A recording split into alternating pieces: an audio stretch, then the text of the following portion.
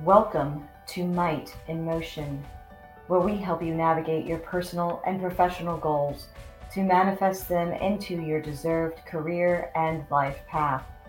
Here at Might in Motion, we don't make excuses, we do the work and go above and beyond. The Might in Motion podcast brings you guests that will help stretch you out of your comfort zone and push you to improve your goals. Like, comment, and share. This is Might in Motion. Welcome to everyone to Might in Motion. So fun to be able to bring guests to you where we get to talk about different things about leadership. And it comes in all kinds of shapes and forms, which is the thing I love, leading teams in corporate America. I love being able to see how we can learn from entrepreneurs, from people who have built companies from the ground up. And so today I have the one and only Scott Travis with us. I am super stoked about this. I got to see you on stage at Lions Den Live. You are a phenomenal artist. You've obviously built multiple companies, dismantled them, and then just gone after your dream career in dreadlocks and all kinds of cool stuff. And living the life. Fun fact, you are guest number 10. So, you can tell Anne, you are in fact a 10 out of 10. I think after 36 years, I'm hoping I'm at least an 8 and above. So it might be depending on the day. I don't know, but we're so excited to have you. Thank you so much for joining us. Thanks so much for inviting me. Been looking forward to it. So as you and I kind of chatted a little bit backstage, I mentioned that most of the audience here is kind of on a corporate track. They are folks that may be looking to break into leadership roles or are in a leadership role. And sometimes that's a struggle. And I know you've led teams before. You've had to build teams, probably had to have tough conversations. Are there anything that you look back on that part of your life and you're like, man, if I could have done that differently when I was, 25 or whatever, what would that be? Boy, I think the biggest thing, it's interesting that you say that, because I say to a lot of people now when I'm talking about business and everything else, I was a terrible boss. I was probably the worst boss, because I was not one that, I was paying you to do a job. So that's basically what it was. I didn't develop relationships. I didn't get close with my employees. And, growing up and looking back on it now, it's like I see what the young entrepreneurs are doing now, and they're building these tight knit teams. And that wasn't me. I was the one on the island and just said, I'm the boss and that's it. And it's really fascinating coming from, the two different dimensions of it. And if I were to go back, and I still have a lot of interaction with people nowadays anyway, but no, I really try to know the person. I really try to give more than I take from someone, because inevitably it manifests itself crazy. And I've just seen it time and time again.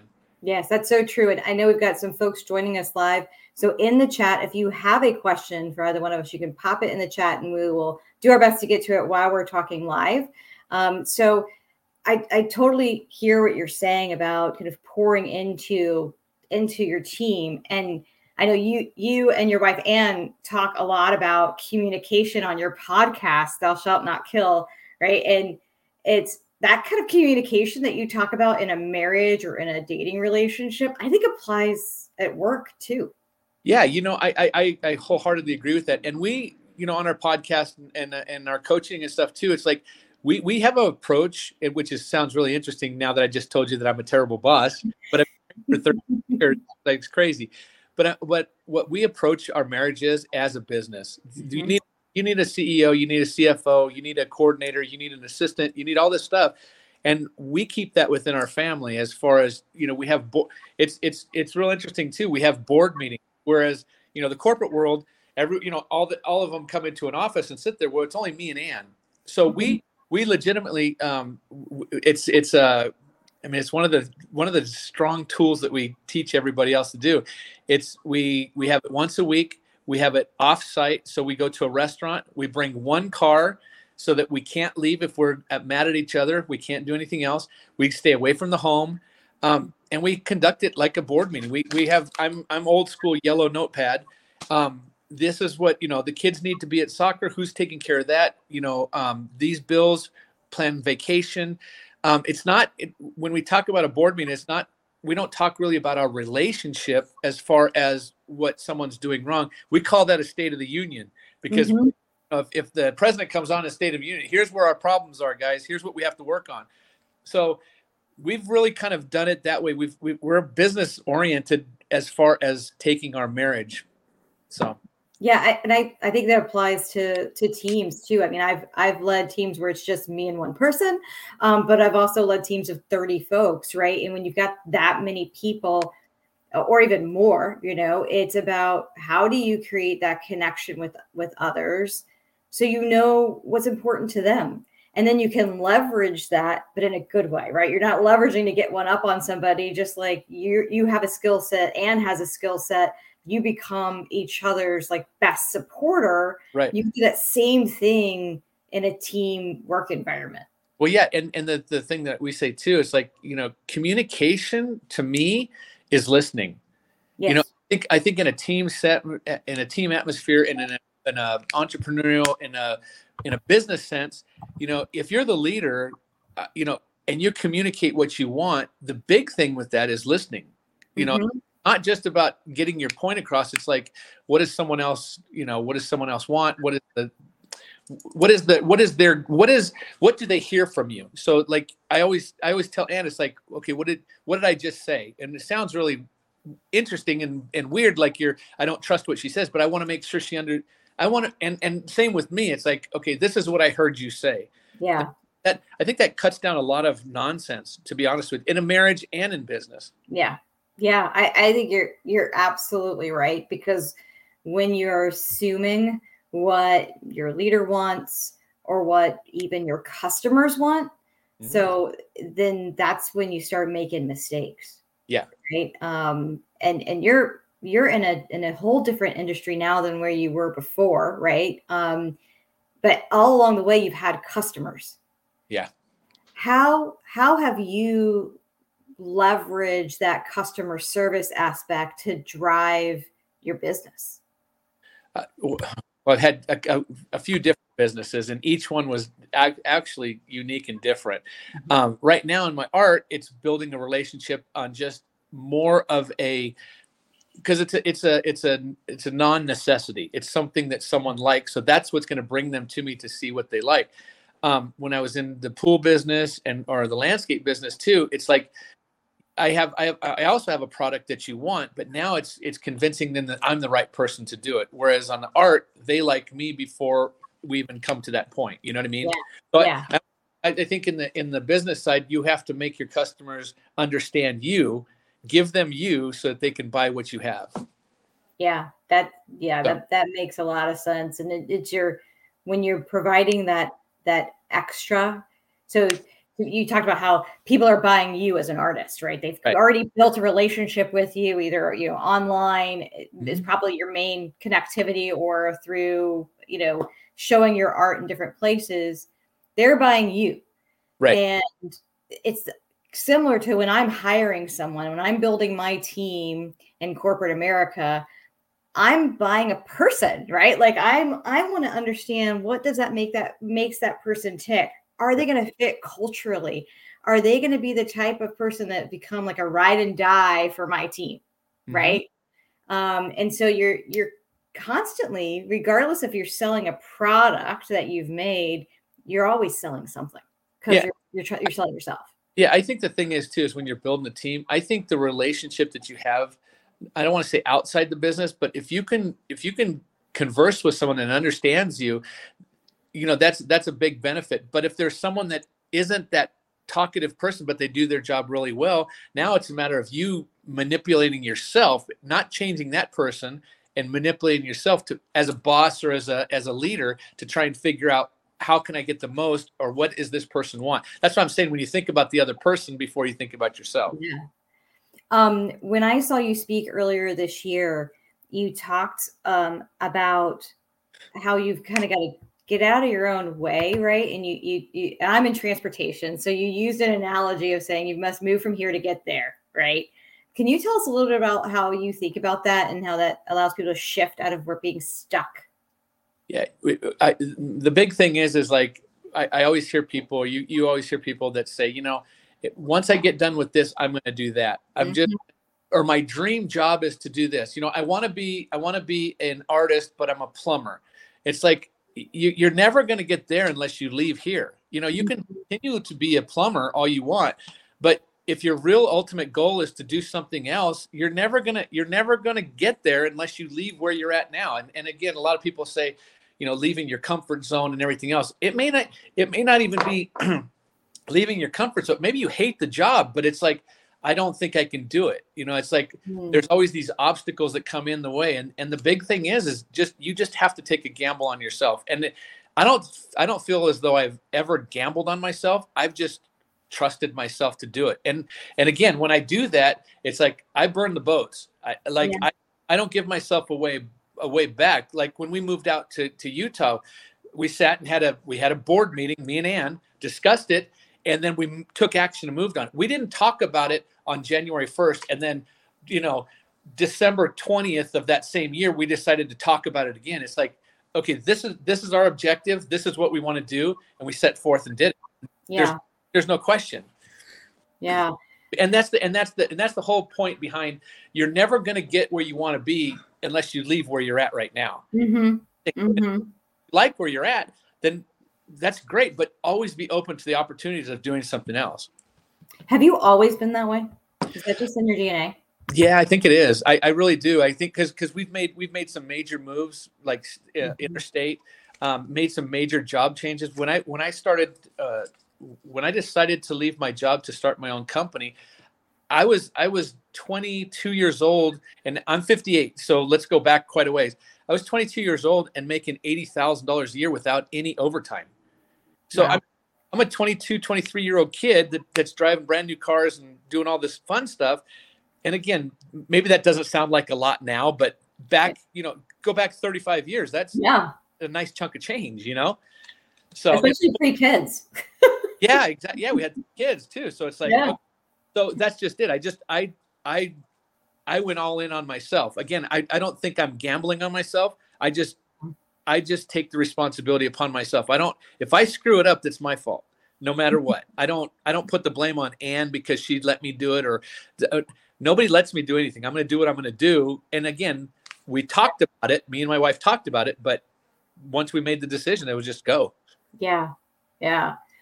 Another thing I see you talk about a lot on Instagram, and I have kind of your where to follow you a little bit later on to share with everybody, because if you are not following Scott on Instagram, you need to, because I love it. I look at your content and Ann's content every single day.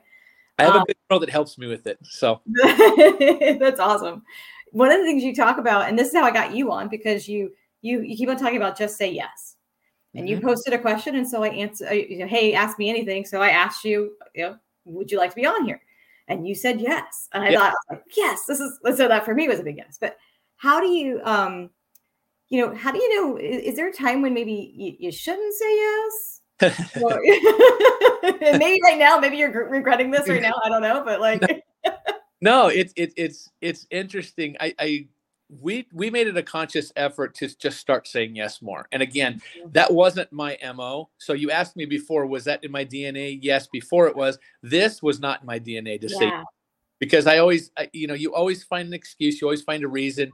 I don't really know. But from me saying yes, the opportunities that have come from that, being on this, starting our own podcast, doing some art for some pretty influential people, just say yes. And again, I think if you say yes, something epic's going to happen. And that may be that your car burns down, but it's going to be epic. You know what I mean? It's just doing it. Yeah. It's opening the doors to the unknown.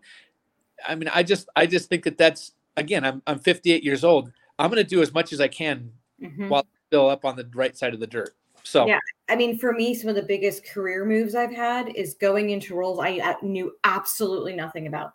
Yeah. So the opportunity presented itself, and I'm like, wow, that person sees something in me that maybe I don't see, which means Right. I've already got their trust that they know I can do it. So let me go learn about how do you ship stuff, to Hawaii, Guam, Puerto Rico, USVI. How do I learn, how to do, domestic transportation or inventory management? All these things I didn't know before, but I just said yes.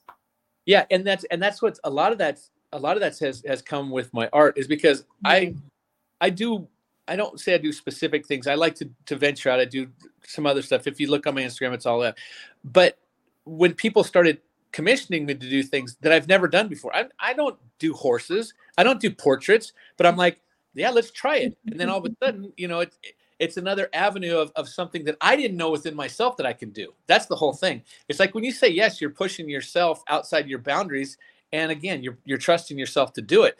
If you fall on your face, I don't think any experience is a bad experience. I mean, realistically, things can go perfectly and you can go, wow, that worked out great. But things can go sideways really quick. And then you go, oh, maybe that's why I didn't do it like that. You know what I mean? It's like, so the opportunities, when you say yes, the opportunities are endless. Yeah, no, I totally agree with that. That's been probably, like I said, that's the things that have shifted things in my career. Right. Yeah. And, or get to know people I'd never met before, or go to places I never thought I would go to, which has been really, really cool. And I'm trying to figure out how to instill that mentality in my kids. So I've got, an 8-year-old and a 6-year-old, right? So it's, how do you instill that? Because sometimes they just want to say yes to everything, but then, and encourage them to have that entrepreneurial spirit, right? So being in corporate America, as long as I have, having an entrepreneurial spirit is getting outside of my comfort zone. Right. Right. And that sounds like it's kind of within your comfort zone for a long, long time. What are things as a father that maybe you can recommend to us on what are things we should instill in our kids so that they do have that philosophy of saying yes and really getting outside of their comfort zones? Boy, if I were, again, I've changed quite a bit from raising my little kids. So, I mean, I think I would push them more to doing things that were uncomfortable. And not, when I say pushing them, is allowing them, because I think as parents, we want to keep our kids really tight and make sure that they're safe and make sure it's okay. Let them break their leg. It's okay. Let them get a scuff on their knee. It's okay. I mean, it's not, again, they're going to have to learn this thing. This is one thing that I told my kids when they were growing up. I said, you're going to learn the lessons of life. You may learn it at 6. You're going to learn it, maybe learn 16, 26, 36. But once it aha moment comes on, now it's just you. Go make it happen. You know what I mean? And I think the more that you leave the door open for your kids to make mistakes, they're going to learn them a lot quicker. Think about it this way. If someone just tells you, if you ask someone to do something, they say no, you're going to go, why? I mean, it's the first question your kids ask you is why. And it's like, instead of spending the next hour explaining why not, unless obviously it's going to hurt them or kill them or do something stupid, right? Let them do it. Right. It's like, and then what they're going to learn that lesson a lot more than, oh, my dad said I couldn't do it. Right. Right. One of the things I'm trying to spin with mine is, so my youngest, for example, randomly, she says, oh, I want to get my ears pierced. I was like, okay, well, why do you want to get your ears pierced? I just want to. Well, you're going to need a better argument than that with your father. So let's talk about how you negotiate this. Like, you need to know what you want, why you want it, and you're going to come to the table with your argument, right? And because I think people need to be able to negotiate too. Yeah. Yeah, teaching kids. Well, there's a good and a bad with negotiating with your kids. Then they're going to start negotiating with you when they get older. So it's just. Oh yeah, that's going to happen anyway. I've got 2 girls. I'm screwed. Yeah. Yeah. I just think let them fail as much as they can when as young as they are. I think. Yeah. It's going to be a great practice to fail when they're young. So when you get older, you're used to it. It's all of a sudden you're not going to get into the corporate world. You're not going to get your first job, and someone's going to be disappointed because you failed, and then you're going to spin it off and, oh, the world hates me. I'm stupid. This is not the way to do it. Right. Now, I mentioned that you have a lot of things going on.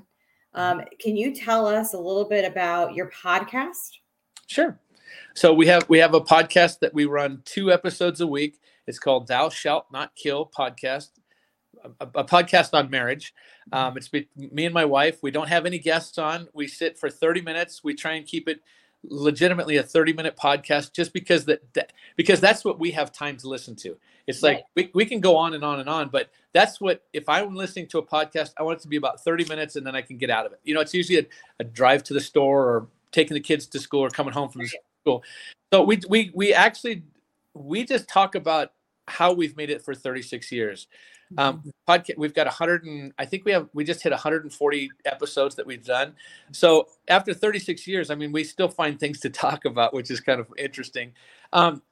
It's just, we talk everything. I mean, we've talked about, sex. We've talked about the issues that we've had with our kids. We've talked about drug addiction. We're an open book. I mean, I just want it to be where it, and friends of ours say when they listen to it, it's like they're just sitting in our living room, because that's basically where we shoot our podcast. And we just sit and talk. I mean, we'll argue, we'll bicker, then we'll come round and around, to the point that we're trying to make. It's like, being married is not hard. It's really not hard at all. It's difficult at times, but our bedrock of it is communication. And like I said before, communication is more listening than talking, as far as I'm concerned. Yeah. So no, I think that, and once again, like, we'll kind of take it back to where we were at the beginning. That applies to every relationship in your life. Yeah. It's with your parents, your kids, your coworkers, your employees, your bosses, whomever. If you aren't willing to listen and communicate, if you know more about your employees than you know about your spouse, that's something. I mean, because think about it. You're at the office all day long. You're probably spending more time at the office with coworkers than your own spouse. So if you know more about them than you know about about the person that you're sleeping with, it's like, maybe you should spend a little time. You know what I mean? Yeah, no, I totally agree. And so I know we got a few minutes left. Yeah. One thing that I wanted to ask you about is having coaches in your life, right? And, we met through a coaching group. You have your own coaching group. What does being a coach and having a coach, what do those two things mean to you? So I got my first coach, and I still have him, about 7 years ago. And honestly, for the first 4 years, I didn't do anything. I didn't change. I listened. I was good at listening, but implementing wasn't what I was doing, because we get into that habit of doing the same thing over and over and over again. Yep. So I think once you hit someone that is a coach that you can listen to and relate to, and they have something valuable, and then you take action. You can hire all the coaches in the world, but it's up to you to take the action. Right. And now switching back to being a coach in the marriage space and on a couple other areas, I see that the people that take action are the ones that relate to what I'm saying. And it's not that I say anything different to anybody else, but some people like blonde people, or blonde women, or some people like brunettes. It's like just what fits with you and how they deliver what they want to say. You know what I mean? So I think having a coach will propel you if you take the action on what they're giving you the lessons to do. And as a coach, for me to listen to what the people are looking for, but not changing what my core is. You know what I mean? That's it. Right. I mean, everything really comes down to taking action, right? Because I can't do it for you. No. And I can maybe hold up a mirror and try to help people see. Yeah. But if you don't want to look at the mirror or do anything about it, then, it's kind of, it can be sometimes frustrating, like for me, I'm from that perspective of being a coach, but it's also exciting when you see somebody take action and you see them succeed. It's so cool. It's rewarding, and it's rewarding that fact. I think that you hit it right, though. It's all up to the individual. It's up to me to listen. It's up to me as a student. It's up to me to take the advice and move forward with the instruction. As a coach, it's important for me to listen, but give the honest direction. You know what I mean? It's not sugarcoated. It's like, yeah, you might, why don't you try this? It may hurt. It may cost you money. It may do this, but this is the way to get through it. Yeah. Yeah. And again, it's completely up to the acceptor of the coach to move forward with it. Yep. No, I love it. I wanted to share with everybody kind of how they could get a hold of you or reach out to you. So I know you're really big on Instagram. I also listed your website that I found, via your link in Instagram. Are those the best ways? Drop you a DM? Yeah, the best way is Instagram. I mean, I am Scott Travis. I see you have it up on the screen and that. Yeah, that's the other thing too, is like so many people is like, guy, you're kind of accessible. It's like, I'm just a regular person. You know what I mean? It's like, you may have the followers, you have all this other stuff, and you're a coach, you do podcasts, all this stuff. I'm living is what I'm doing. Yes. And if you want to be in my space and you're a good person, I will have you in my space, no problem. Yeah, I love it. I absolutely love it. Thank you so much for joining us this evening. This has been fantastic. I really, really appreciate it. I appreciate you inviting me. Thank you so much. Thank you for tuning into Might in Motion.